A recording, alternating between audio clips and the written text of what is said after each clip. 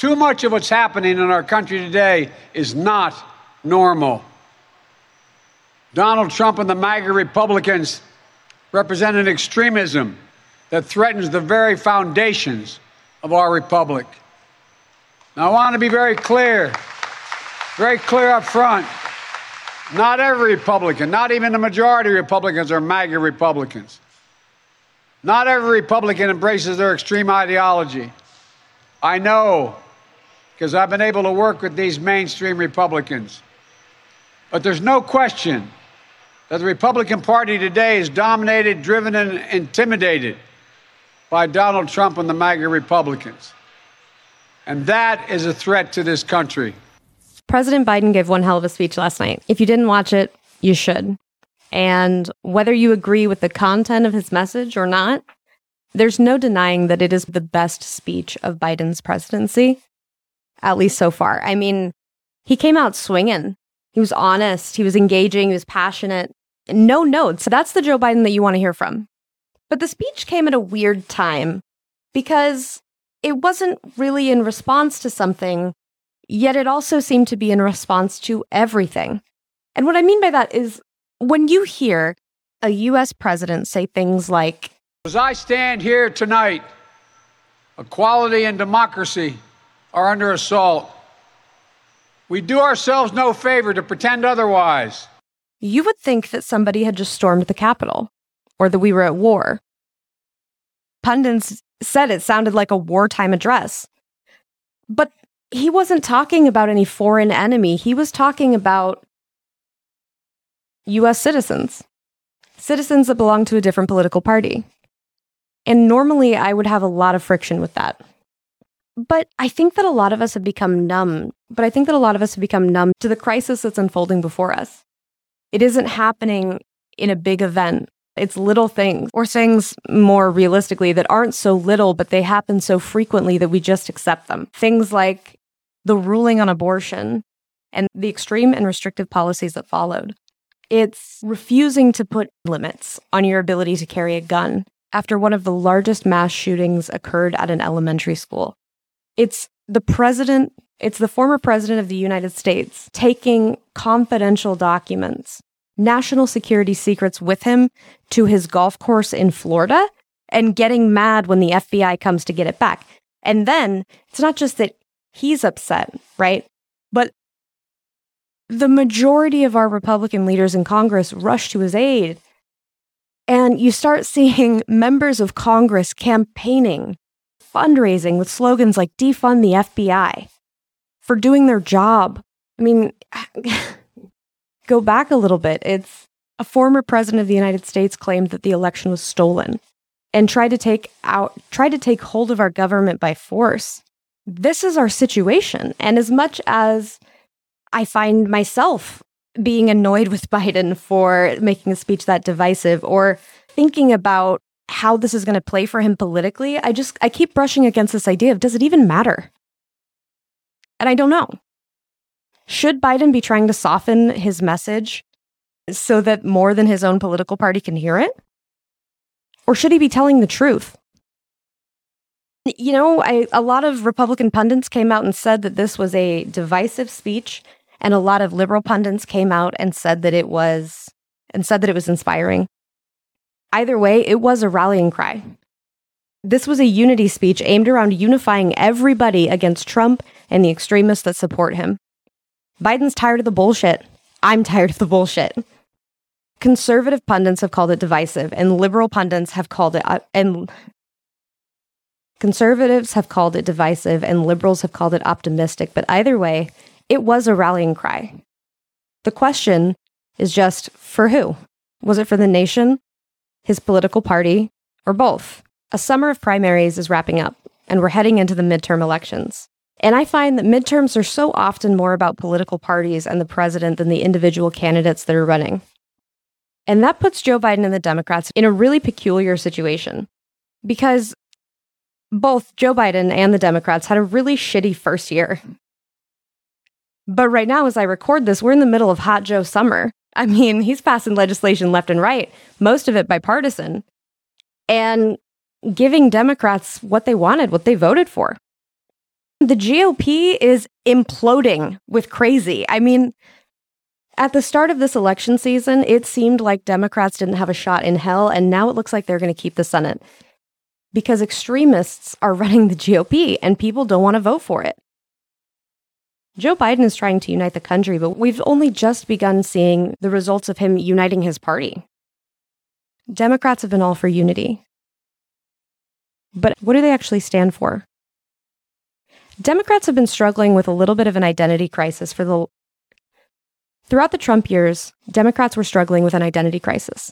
Who are they? Are they the far left? Are they moderate? Are they pro-business, pro-growth, pro-social justice, pro-immigration? What is it? They spent 8 years largely defining themselves by what they're not. They're not Trump.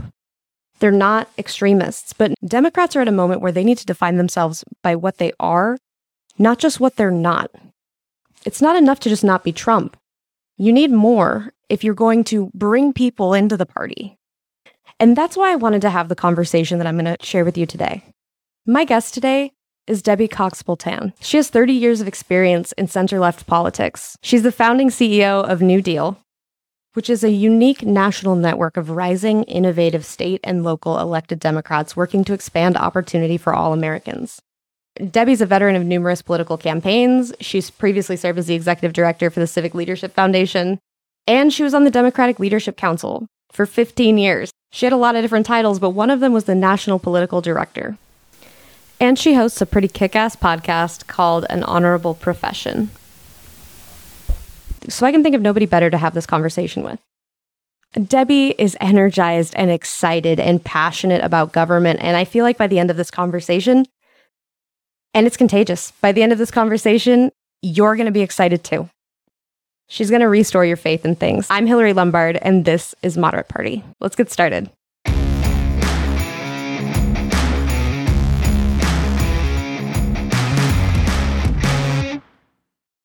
Debbie, thank you so much for joining us. Welcome to Moderate Party. Thanks so much for having me. Excited to be here. I want to start with kind of a broad question. How do you feel about the direction that the country is headed in right now? That's a very big question, Hillary. Listen, there's things that I think are looking up and going well, and there's things that I'm super worried about. So on the positive side, I would say, we've had a really good couple months here with seeing the government can work again. I think there was a real fear that maybe it was irreparably broken. But, all of the things that we've seen pass out of Washington in the last few months, from starting, a little bit last year, even with the American Rescue Plan and then the bipartisan infrastructure deal, and more recently, the Inflation Reduction Act, it gives me a lot of hope that it can happen, that we can get those things done, and B, that these are real investments in our country and in our future, everything from infrastructure to climate to, the pandemic recovery. So on that front, I feel like, we've really made some great progress, and I feel really good about that. Clearly the backdrop of all that is this, these crazy times we live in. Just the vitriol that's in our public discourse, in our public life. I've been doing this a long time, and I've never seen kind of this mentality where not only, do you believe that somebody who doesn't agree with you is like somehow, the devil incarnate.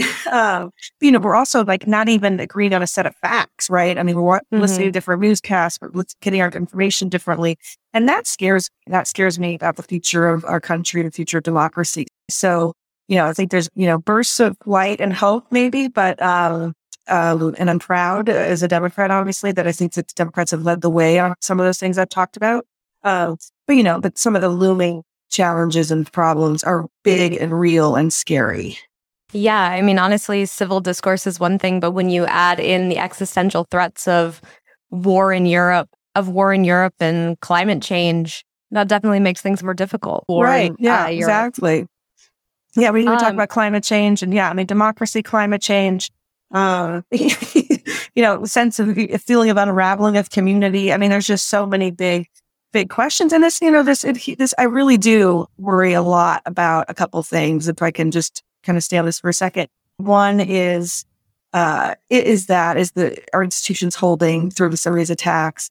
I also worry about whether we're going to continue to get people. And I work with state and local elected officials all over the country, and I am so honored to get to do so. These are people who put themselves out every day. I think there's this public perception that public service is somehow kind of, I don't know, like being a politician is somehow this glamorous thing in some ways. And I know what I see day to day is these people who sacrifice their privacy, who work super hard, and who really to a person have gotten into it because they're trying to make the world a better place.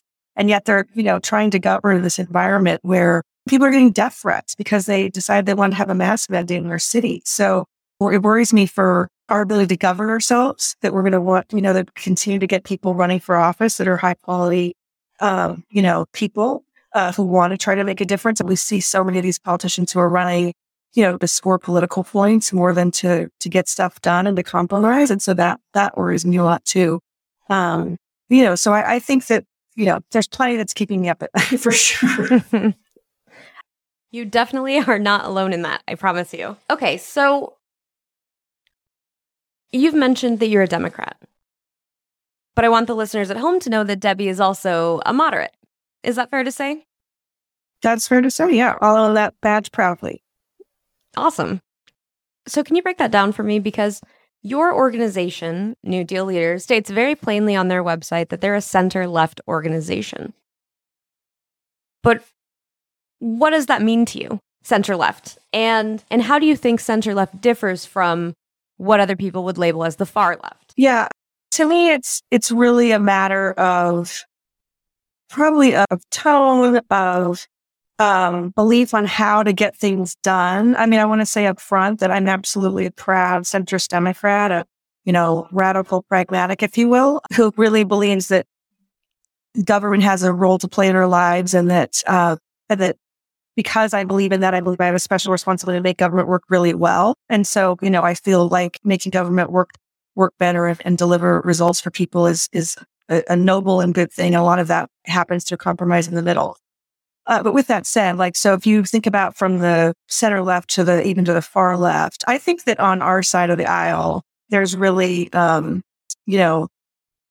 more that unites us than divides us, I would say. And I think that the principles and the goals we're trying to achieve, I think there's pretty broad consensus that we're trying to help people have better lives. We're trying to provide more opportunity for all people. I mean, I think so. The good news, I think, from a Democratic big tent standpoint is that we all, there's a lot of agreement on that. I think there's some differences in some important ways that I'm happy to talk about. And one is from an electoral standpoint, right? I think that there's probably a divide in the party about the best electoral strategy. I think folks on the left of me certainly feel like, all we have to do is say what we think louder and mobilize more people and just turn out more people, will win. I happen to believe that math doesn't add up. We have to expand that coalition to win elections. And to do that, you've got to find common ground with and have messages that speak to moderates and independents and others. So then I think also there's probably some governing and messaging differences too. I think the left tends to favor big government solutions a little bit more, that government, can solve problems. I kind of believe the government's role should be to set goals and to allow maximum flexibility on how to get there. I'm much more favor expanding opportunity, trying to find public-private partnerships, and a little bit more of a less big government solution to things. And the third thing I'd say maybe is just the tone piece. But I want to say one thing, if I can, which is that I do not equate the far left with the far right. So again, the far left to me is, So just to be super clear, this is, to me, being a centrist does not mean I'm halfway between far right and far left, just to be super clear. Again, far left for me, I think we probably have pretty much the same goals. We just have really radically different ways of how we want to get there and how we want to talk about things. I think the far right's out to destroy our country and our democracy, and it's a problem. I can get pretty worked up about the far left, but honestly, it's the insurrection for me with the far right, and the domestic terror. There's not really an equivalent on the far left. Antifa has never stormed the Capitol. It's like the difference between going to a house party and being very annoying and going to a house party and throwing hot coffee on the host. Yeah, that's an interesting analogy.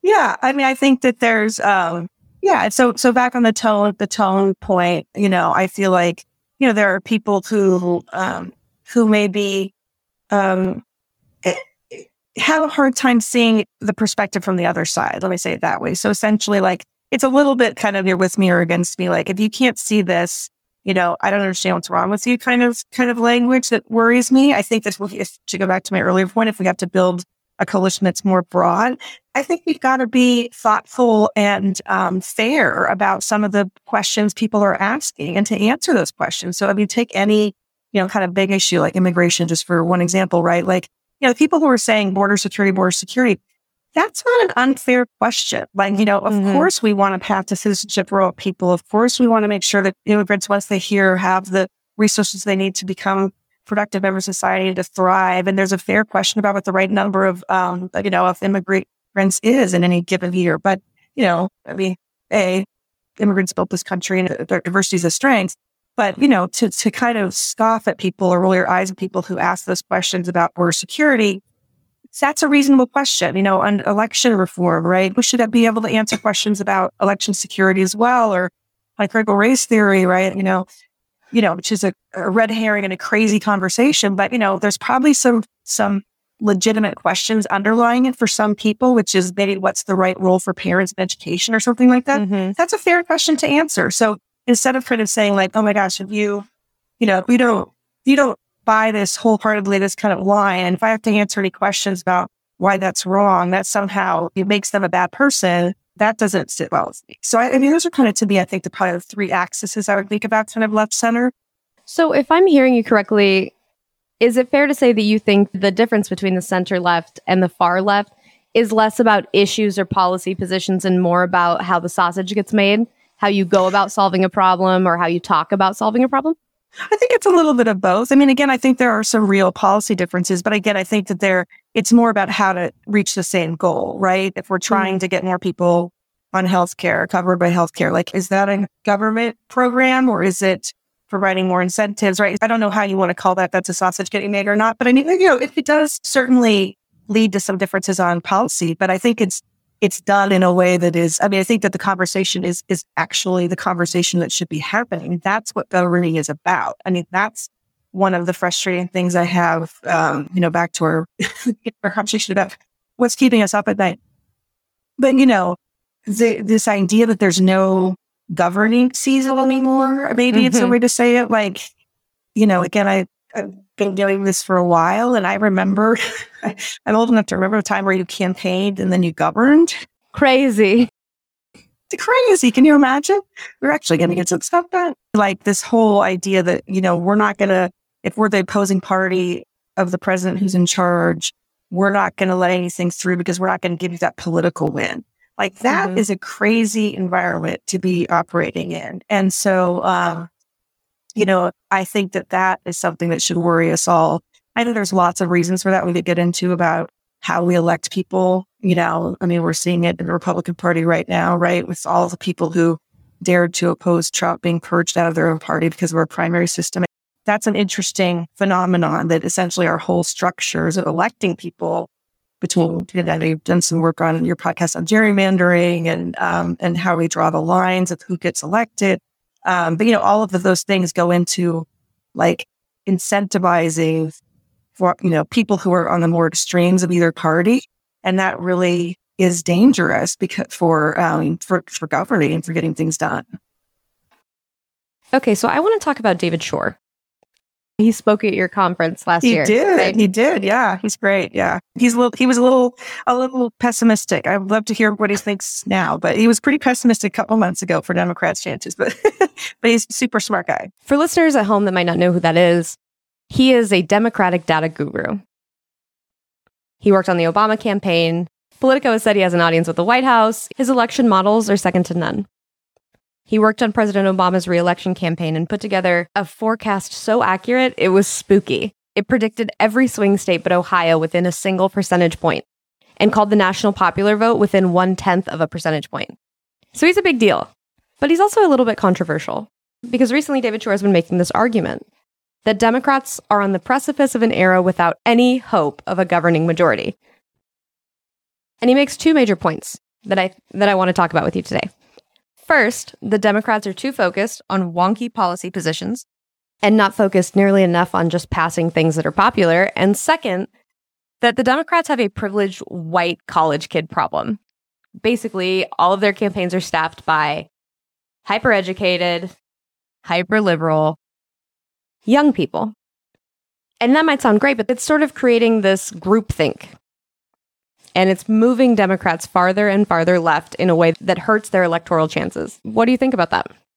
Oh, I believe David's numbers. I mean, I think that there's no doubt about the fact that, Democrats have been steadily losing working class people for a while. I think that predates Trump. That's, I think, a lot of the explanation of why Trump got elected is there are people who just felt like they weren't being talked to. They thought that Democrats were elitist. They thought that Democrats didn't care about their everyday issues or wanted to blow the whole thing up and try something different. So I absolutely believe that. And I also think that, and I don't know if he said this, but I've heard him say it. I think this is right too, that, we're also eroding our support with people, communities of color, Latinos in particular. So I think that those two things are true. I mean, I do think that, I do think there's a distinction between a everyday, so that's true, but there is a distinction between an everyday Democrat and like the Twitter Democrat. Not that David's saying this, but just in general, like I think a lot of people point to the social media, people who are on social media, the Twitterverse, as an example of like the people who speak for and represent the parties. And I think that that's not true. And like sometimes we get those of us in Washington or around politics, can kind of get caught up with like the loudest voices in the room that I absolutely believe do not represent the vast majority of our party or even, and certainly the vast majority of our country. So, I definitely believe we have a working class problem and we are also eroding support from communities of color. We've got to reverse those trends if we're going to be successful, for sure. It's tough, right? I mean, I think that all of this kind of brings us to this question about who gets to decide. Because data would suggest that the affluent, hyper-educated young people, the elites, they make up like 12% of the Democratic electorate. And the majority of Democrats are actually more moderate and more middle class or working class. But that 12%, they make up a large portion of the speaking time. And, they're out, they're loud, they're on Twitter, like you said, and they're dictating the brand or telling the story of the Democratic Party. Yeah, it's tough. I mean, I think that what we're talking about kind of brings us around to this question about who gets to decide what the future of the Democratic Party is going to be. Because the data would suggest that that those on the far left, the hyper-educated, young, hyper-liberal, that group, it only makes up like 12% of the Democratic electorate, but they make up a very large portion of the speaking time. So what I want to know from you, Debbie, is who gets to decide the future of the Democratic Party? Who makes that decision about who they're going to be?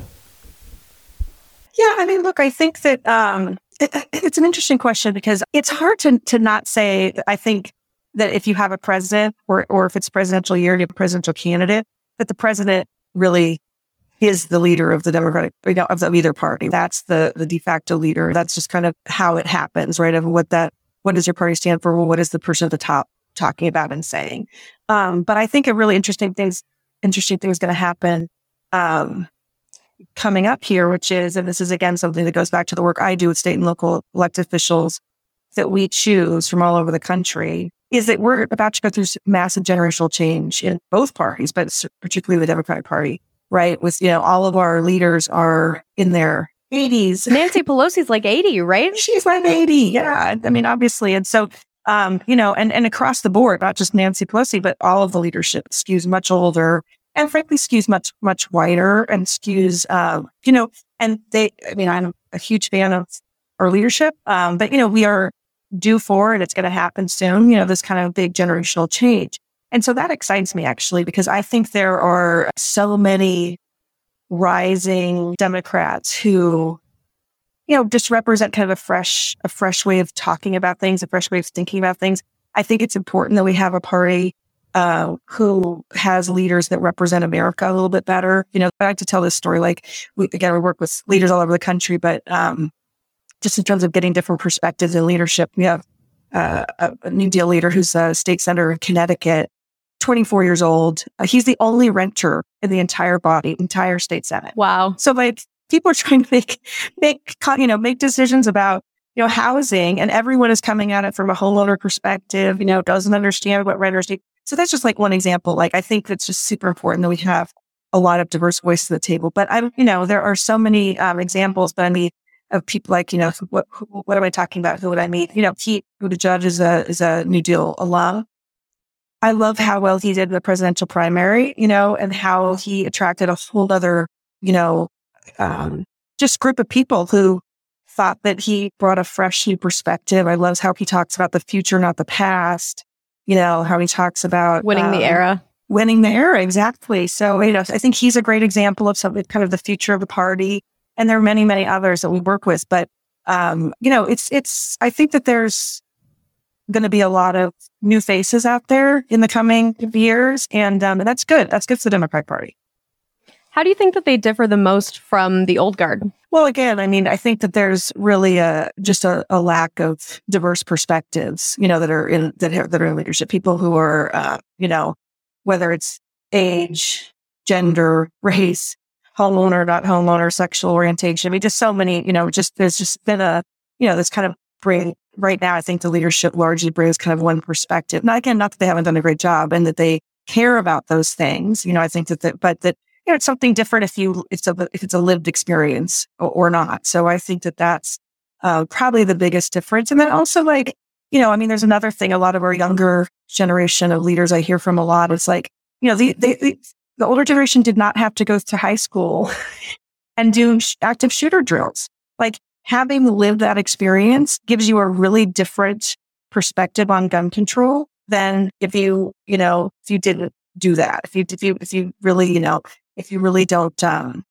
understand what it's like to live in an environment where that's your reality. So I'm hopeful that on a lot of issues, climate's another great example. I think that, there's just you probably have the numbers, but I mean, definitely millennials and Gen Zers, just understand climate's a problem. Like, what are we having this conversation about whether or not climate's man-made or, whether it's an issue, like the ship has sailed on that. And so, that's true on so many different issues about tolerance and about inclusion and about, so many different things that I think that their generational change will bring just, a different perspective about the realities in which we live, Yeah, totally. I mean, I think that to your point about making Congress look more like America, I mean, I think that part of that is just bringing down the age, like you said.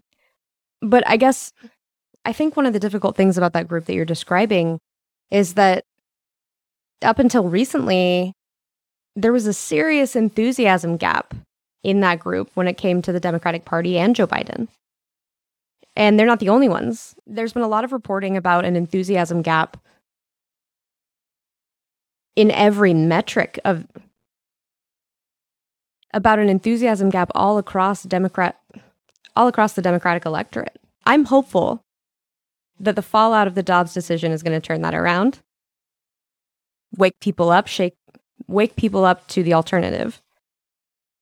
But I think that it still raises the question: do you think that people are falling out of love with the Democratic Party?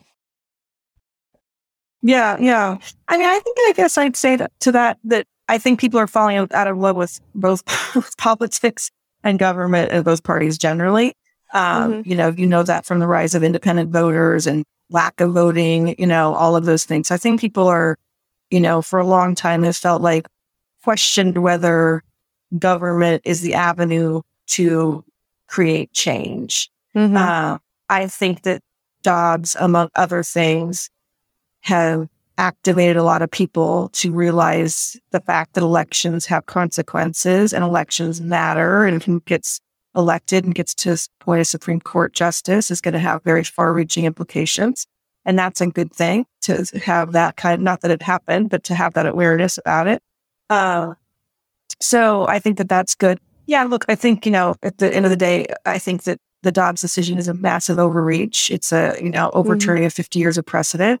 And I think it's got a lot of people really scared and upset that this could happen in our country. And so, I was certainly, like the rest of the country, very heartened by the Kansas vote, which I think surprised a lot of people recently, that upheld their constitution to keep abortion legal in Kansas, in a very ruby red state. And I think that actually shows kind of the disconnect between the leadership potentially of the Republican Party and the Supreme Court with kind of where the country is as a whole. So I think that cuts well for, it's hard to talk about it for me in political terms, because it's like such a emotional and such a should transcend politics. But, politically speaking, I think that cuts for Democrats. And that's good. But the other thing I would say about kind of, if people are falling out of love with the Democratic Party, why would that be? I mean, it does kind of go back to what we were talking about earlier, and the loudest voices sometimes, or how the party, I'm not even sure it's the loudest voices. Sometimes I honestly think the other side kind of puts words in our mouths to brand the party in a way that they know will be unpopular with people. Right. So let's just take one example of, if defund police, right? I really actually don't know anyone who wants to defund the police. And that's not just because I speak with mostly moderates. I think what people are saying when they say that is, again, back to kind of the listening for real concerns or whatever. There's obviously a police accountability question in this country. There's too many Black people being killed by police officers, and that's true. But there's also a real concern about, are police officers the people that should be responding to some of this stuff? Are we asking too much of them? Are they responding to things that, are not criminal or that do not make sense for them to be the first responders on? I can understand why a lot of people would go think about defund police and go, that doesn't make any sense. If that's what Democrats stand for, that's not where I am. And the sad part is, one of the points I want to make sure I make is, I think the Democrats, particularly in some of those, that legislation that we were just talking about that passed recently, whether it's the bipartisan infrastructure deal or more recently the Inflation Reduction Act, has super popular provisions in it. So just to take the most recent one, the Inflation Reduction Act, it's got stuff in there about lowering prescription drugs, which is wildly popular, lowering healthcare costs, wildly popular, helping with energy costs, specifically like rebates for appliances and solar and other things. All these things are super, super popular.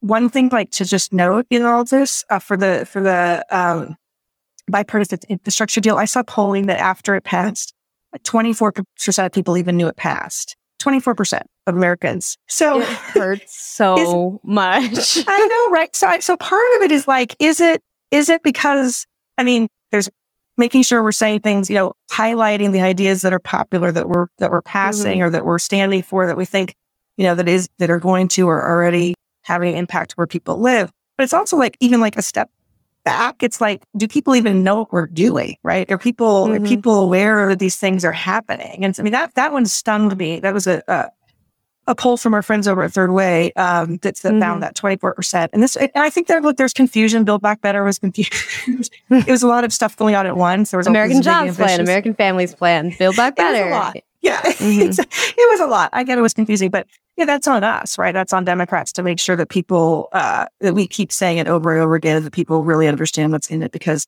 the stuff that's in it, people like. Well, and I think also one of the problems with the Democratic Party's messaging around things like the bipartisan infrastructure deal is, I think sometimes it can feel like they're allergic to winning. Trump will come out and the first 10 minutes of any interview response, any speech, is all of these great things that he's done. And a lot of them either he has not done or they were not that great. But it doesn't sound that way. And I think that Democrats have a much harder problem because the bipartisan infrastructure deal, that's a big deal. Joe Biden, in my opinion, could have just been that's it for me this year. And he could have come out just hyping this bipartisan infrastructure deal. But instead, you have members of his own party that'll go on the news and be well, no. Yeah, it's fine. But we really wanted this additional $1 trillion. So this, we're going to have to just do another one. And I'm like, that confuses people. That confuses me. Like, is this a win or? Yeah, I totally agree with you. And I think that, particularly again, if we're talking politics, or whatever, many weeks from out from the election, like, I don't want to hear anything else. I want to hear, oh my gosh, we did so much great stuff, because we did so much. Really, it's like, if you look back on history, this will be a crazy amount of stuff that was delivered for the American people. We were just talking about those three big ones, but there was also the, first in 40 years gun legislation. There was, and to your point, like, then people were like, well, it didn't go far enough, but it was the first ever gun legislation in 40 years. I don't think it went far enough either, but I'm super proud of it. I'm super excited about it. And I'm super happy that it happened. And it's a first step. And so, like, this idea that you can't, that you can't celebrate the wins, even knowing that there's more work to do, is kind of the problem, right? And I think that it does sometimes, again, go back to this idea of, like, just in general, kind of the way that the whole thing is set up, our system. It's like, to score a political point, to make noise, to get on TV, you kind of have to be adversarial. You can't just be like, okay, let's stop for a moment and be like, that was great. That was so good. But I think that you're absolutely right. I think that, Democrats would be super smart to spend a lot of the next 2 months talking about all the great work that has been done, because it's really actually an inordinate amount of policy that is popular and that is going to help people. Do you think that the same messaging challenges exist at a state and local level, or do you think it's mainly the National Democratic Party? Well, that's a good question. I think that two things. I think that one, because of the time we live in, like, it's, in one hand, it's hard to separate out your brand from the National Democratic brand if you're a state and local Democrat. So it definitely has a impact, and on that point, I work with state and local leaders really from, like, red, blue, and purple states. I've got, the mayor of Canton, North Carolina is a New Deal leader, which is like, rural North Carolina. I've got rural Minnesota, coal country Kentucky, people who are winning in districts that Trump won by a lot. And so, so for some of them, they're especially acute to the National Democratic brand and how it might not always appeal to people that they represent, and having to distance themselves a little bit. I think we have a lot to learn from those folks, because there is, I think it's really a matter of messaging. The work, the bipartisan infrastructure deal, and other pieces of legislation have a bunch of provisions in there to make investments in broadband and healthcare in rural areas. Like, this is actually, but I think, again, some of that messaging gets lost. We have to do. But on the flip side of that, so yes, I think there's definitely a correlation, in that I think our state and local leaders are acutely aware of what the National Democratic brand is and what that means for them. But on the flip side of that, particularly the local level, mayors, county execs, people like that, it's a little bit different, because you're seeing your constituents in the grocery store every day, and they, like, really know who you are, and so they're kind of, I hear a lot about how they're being voted on because people know them as a person, and they kind of have to deliver. Like, you've heard that phrase, your listeners have heard that phrase, all politics is local. It's true when it comes to, like, potholes, right? Like, if a pothole on your street got filled or it didn't get filled, and who's supposed to fill it. So I think it kind of cuts both ways, right? It's yes, there's a National Democratic brand overlay to lots of things, particularly the state legislative level, and even some of the statewide offices. But in some ways, it's a little bit different, because, like I said, it's the issues are so much more immediate and tangible that you can really hold your local elected officials accountable for results. And that's why I tend to look to the state and local leaders as messengers for politics, or representatives of politics, that actually should be our National Democratic brand, because they're problem solvers. They have to get things done. They have to deliver results. And so, to me, that's kind of should be the goal that we have as a national Democratic brand, right? Is understanding that we've got to deliver results for people on issues that they most care about. And I think it's also where moderates tend to do a little bit better. Some of the most popular governors of either party tend to be more moderate. And I think that it's easier for them to hold that middle ground because they're only in charge of one state, but also because they are measured more on what they actually do, not what they said on Fox News or MSNBC, but like, did they actually get it done? Exactly. I mean, I think legislative bodies, although most state legislatures have to balance their budgets, the federal government doesn't. So there's a difference there of accountability. But no, absolutely. Governors, mayors, other of those executive positions are, more like the president in the sense of like the buck stops here. There's no other place to look to blame somebody or to give someone credit.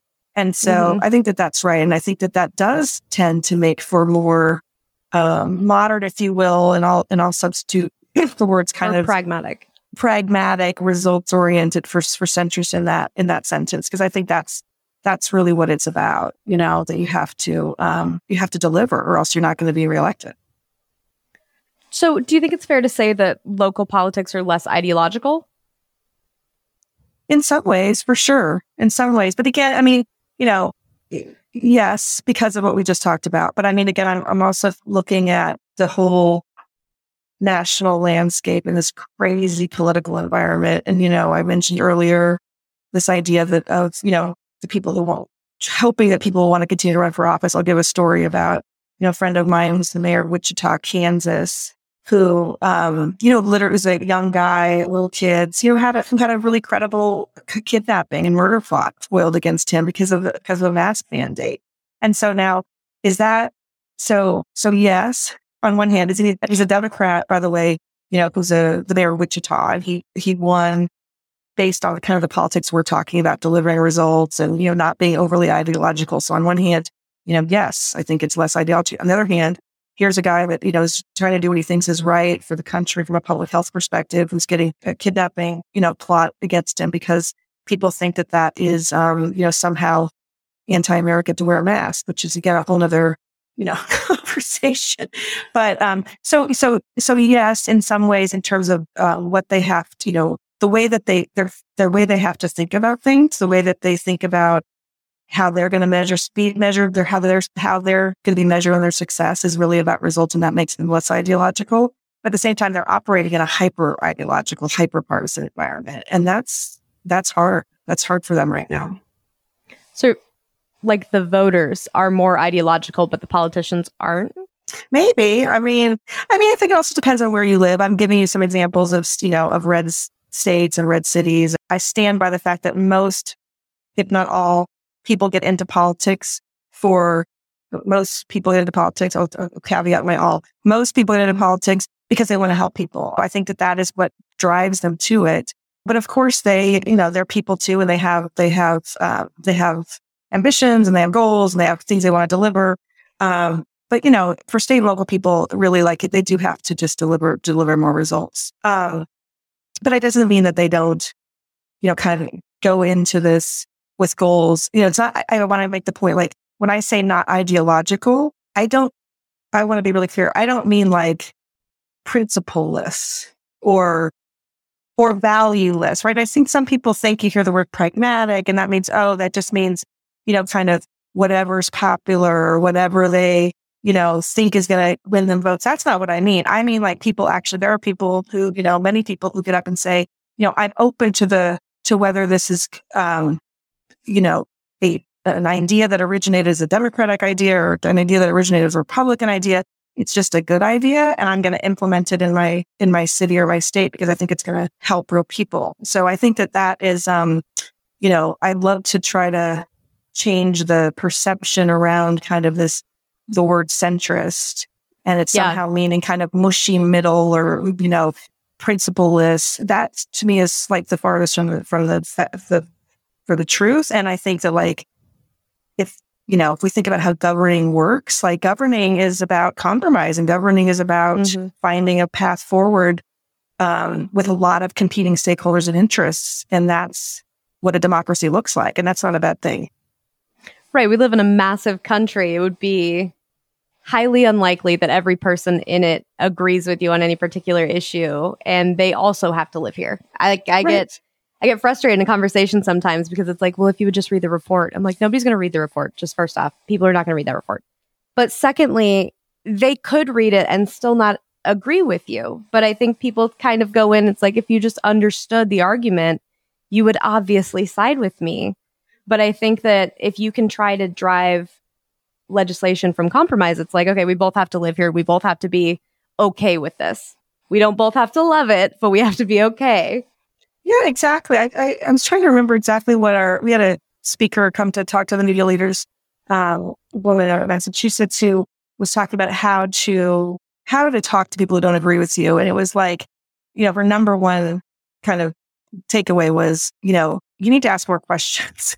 And I was like, that's pretty genius, actually. It's like, well, why do you feel that way? And not in a, well, why do you feel that way because you're stupid? But like, no, literally, like really, really, why do you feel that way? What makes you think that? We were having a conversation even about things that are, some of these things are really hard when you're just like, oh my gosh, the facts are like, I can't even, like, that fact doesn't make sense. Like, that's insane. How do I combat that? But I think, just being able to say, well, why? Why do you feel that way? What have you seen that makes you feel that way? Well, let me tell you what I've seen that makes me feel a different way. Like those dialogues just, don't happen enough. And I feel like I think there's a real longing for community in this country, frankly. I think that, we are living in this chaotic time. And again, the far right is pushing a chaos that's, I think they think is good for them, whether it's insurrection or, Dobbs or other things. But, I think people just like want to turn it down a notch and like, we don't want to go back to the 50s, to go back to the 50s. The 50s didn't work for lots of people. But if there's a nostalgia for some kind of bygone era, I think that it's not about people didn't have rights or people weren't equal, but it's about, which we all want to go back to, but it's about, we could talk to each other. There was a shared sense of community. There was a shared sense of I've got your back, even if I don't, I don't even know what party you are, frankly. Like, that's right. That's not the first topic of conversation. That's definitely not where we are right now. Yeah. I mean, I think that you're absolutely right because Biden and Trump both ran on nostalgia. And I think that's such an interesting point is like restoring the soul of America or making America great again. Like, that's interesting. Both of those are trying to go back to when something was different. And I think you're hitting on it with we were less lonely. Yeah. Or we kind of, yeah, we weren't suspicious of our neighbor, right? Like, yeah. Or something. I mean, it's interesting you'd say that about Biden. I haven't thought that before. I think that's an interesting point. I kind of feel like what Biden ran on was, I mean, not that you're not right about, he definitely talked about restoring the soul of America. I think it was also about like making government work again, competence, like taking governance seriously. Yeah. But anyway, I think that's an interesting point. There's definitely we have to restore faith and trust in government. I mean, that really needs to be one of like job number one. I don't know what happens if we erode our trust in these institutions much further, right? I mean, this whole thing that just happened with the Search on Mar-a-Lago, and now we have people saying defund the FBI, and I mean, this is really scary, scary stuff. Where and I was super upset with some more mainstream Republicans who kind of jumped on the overreach bandwagon. I would have loved to hear a few more people on both sides say, let's see what comes out. Like, let's take a breath. Let's see where this goes. Let's use our critical thinking skills to kind of, make our own judgments, and I think that it's like there, but again, and I wasn't planning to hit harp on this so much today, but it does go back to kind of the media stuff of just, instant reaction. The louder the reaction, the more chance you have of getting on TV. And so like, of course, both parties want to put their best foot forward on, and I happen to believe, again, that Democrats have really just delivered on a bunch of things that are super popular, and we should be proud of it and should be saying it over and over again, but there's also, a need to lead. There's a need for leadership, right, in this country. And sometimes that is saying something that's uncomfortable for people, but just telling people the truth. Like, and so, I have an example of that in my mind. I've got, another leader we work with is a guy named Ben McAdams, who was the county mayor in Salt Lake County, was a member of Congress for one term from Utah, a Democrat from Utah, and then was voted out the next term in a very, very tight, closest election in the country. Didn't get decided for weeks. But anyway, when Ben was county executive, he really wanted to tackle the homeless problem. Of course, this whole idea about, not in my backyard, NIMBYism, for people who know that term, and, that basically nobody wanted to have a homeless shelter where they lived. And so, Ben was like, so the popular thing would have been to do is to say, don't worry about it. We're not putting it where you live, right? I get it, but he was like, look, this is a real problem in Salt Lake County.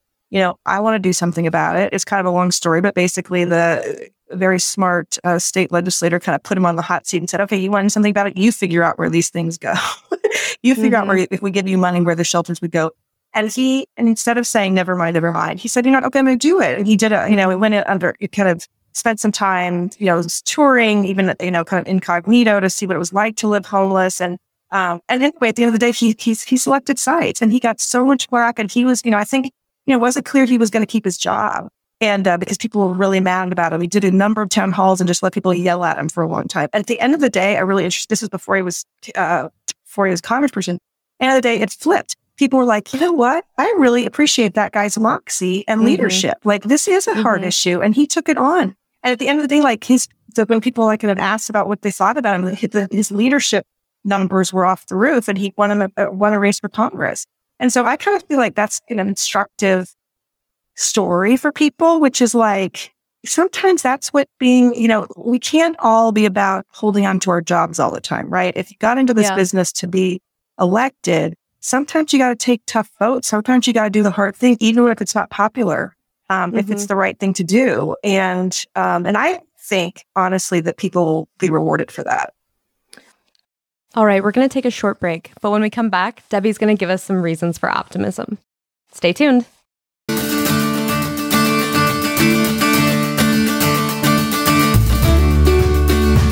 Are you desperate for American leaders who are ready to meet the challenges of our time? An Honorable Profession podcast is here to help.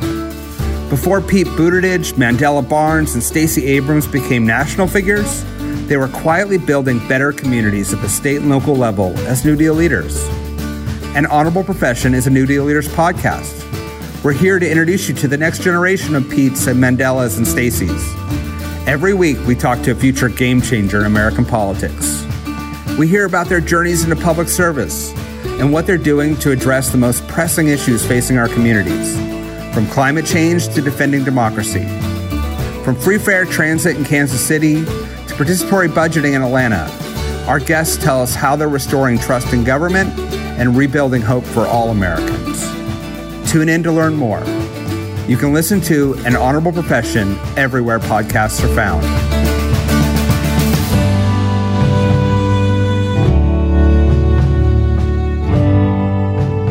And now, back to our show. So I read a lot of the policy recommendations that the New Deal leaders have been working on. And I noticed that a lot of them really center around rebuilding communities, which is especially poignant as we come out of the pandemic. So let me ask you, what are some ideas as far as rebuilding communities go that really excite you? Yeah. I mean, I really actually kind of where we started this conversation, but I am excited about what's happening around the country. This influx of federal dollars is really big, a really big effing deal, as the president has said. But, from all of those, starting with the American Rescue Plan back all the way down to where we just happened with the Inflation Reduction Act. But it means real money. Like in the ARPA alone, the American Rescue Plan alone, they gave $350 billion to states and localities to kind of, with a lot of, with some guardrails on it of what they could spend it on, but it was pretty wide in terms of what they needed to address coming out of the pandemic. And it's been a really fascinating to watch what some of our leaders around the country have done to help their community. So we actually did a report that people can see on our website if they want, which is case studies of what leaders were doing with that money a year in. And we're actually about to do an addendum to that 6 months later in September. But we looked at housing, childcare, small business support, education, workforce development, and broadband in particular. But I mean, it is, and then that, again, there's so many piles of different money that came through the different legislation, but there's a lot of really exciting things going on to address, what I think, this is kind of a defining moment of my life and career was, like all of us for the pandemic, but in terms of government, the real understanding coming out of the pandemic of like we kind of all knew these inequalities existed in terms of access to things like healthcare and broadband and education, that there were disparities. But I feel like after the world stopped, like it was so apparent, the inequalities, and whether you were you could work from home or not, whether you could, have your kids do education online or not because you had broadband access. I mean, it was stark. There was no hiding from it.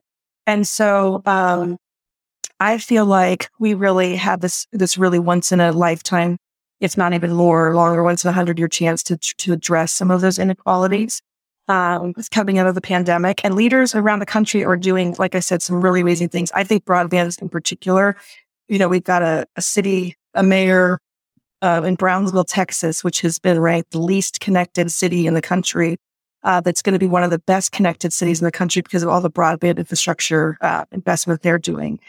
We've got people who are changing the way we're paying childcare workers to make sure that childcare becomes available for all people in places like Vermont. We've got people who are, like we were talking about, addressing the homeless and housing crises. We've got people thinking about how to get people the worker training that they need to change into jobs for the future. And so there's just, to me, so many exciting things happening that get zero attention because of the loud, what we tend to focus on, in the news. But I think that there's going to be a real kind of renaissance, if that's the right word, out around the country and communities where people are going to see a different result. And I'm super excited to bring some of that to people and to highlight those ideas and to help share them across the country with each other.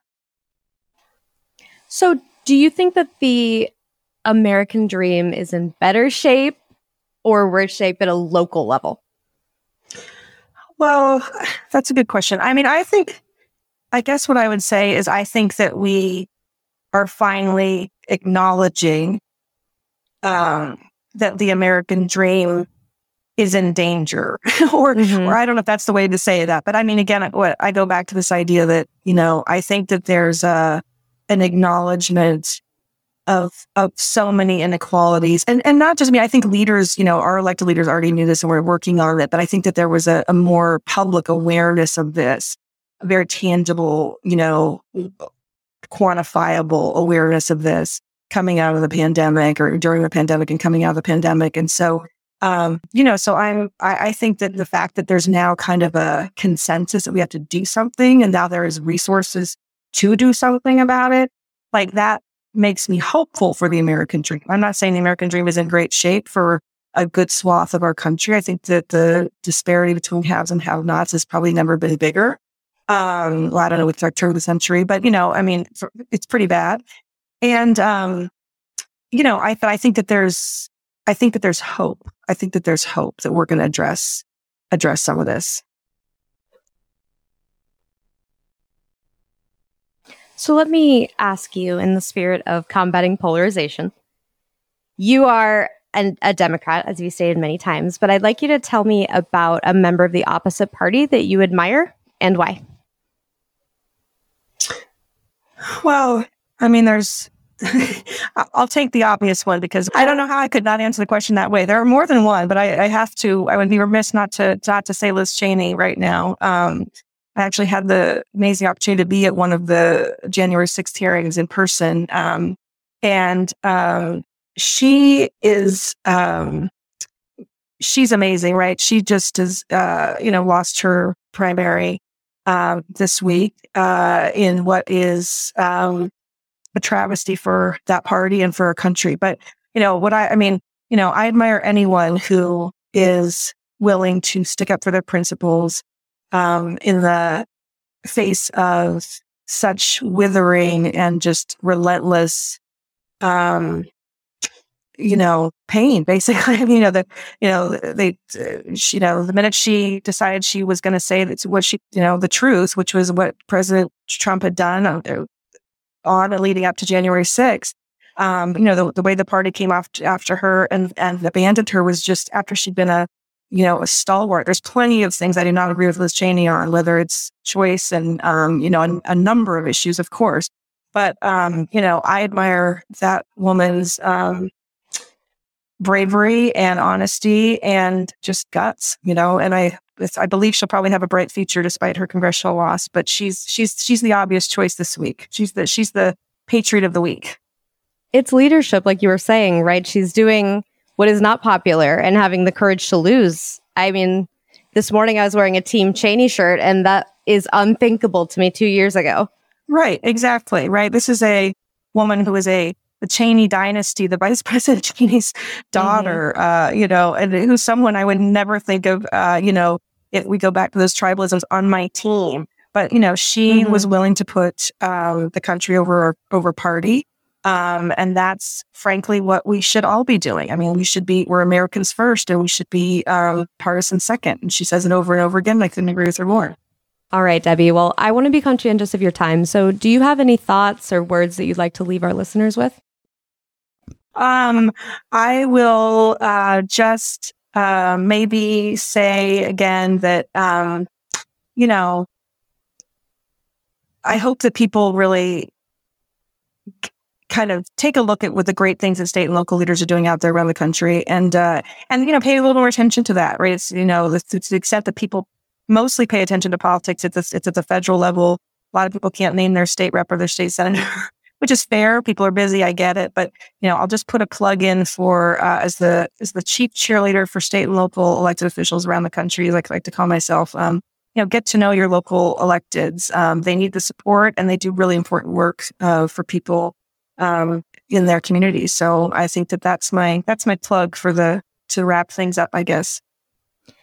And to all of the listeners that are feeling as energized by your Leslie Knope style energy towards state and local government, how do they get more of you? Well, thank you so much for that question. So yes, please check out our website, which is newdealleaders.org. And we have bios of our 200 leaders we work with around the country. And as Hillary was alluding to, lots and lots of ideas that people can steal. And I also encourage you to check out our podcast. We have a podcast where we talk to a lot of these leaders on a weekly basis and hear not just about what they're doing in their communities, but how they got into public service to begin with. It's a fun listen, and that's called An Honorable Profession. And you can find that anywhere you get your podcast. And in the show notes of this episode.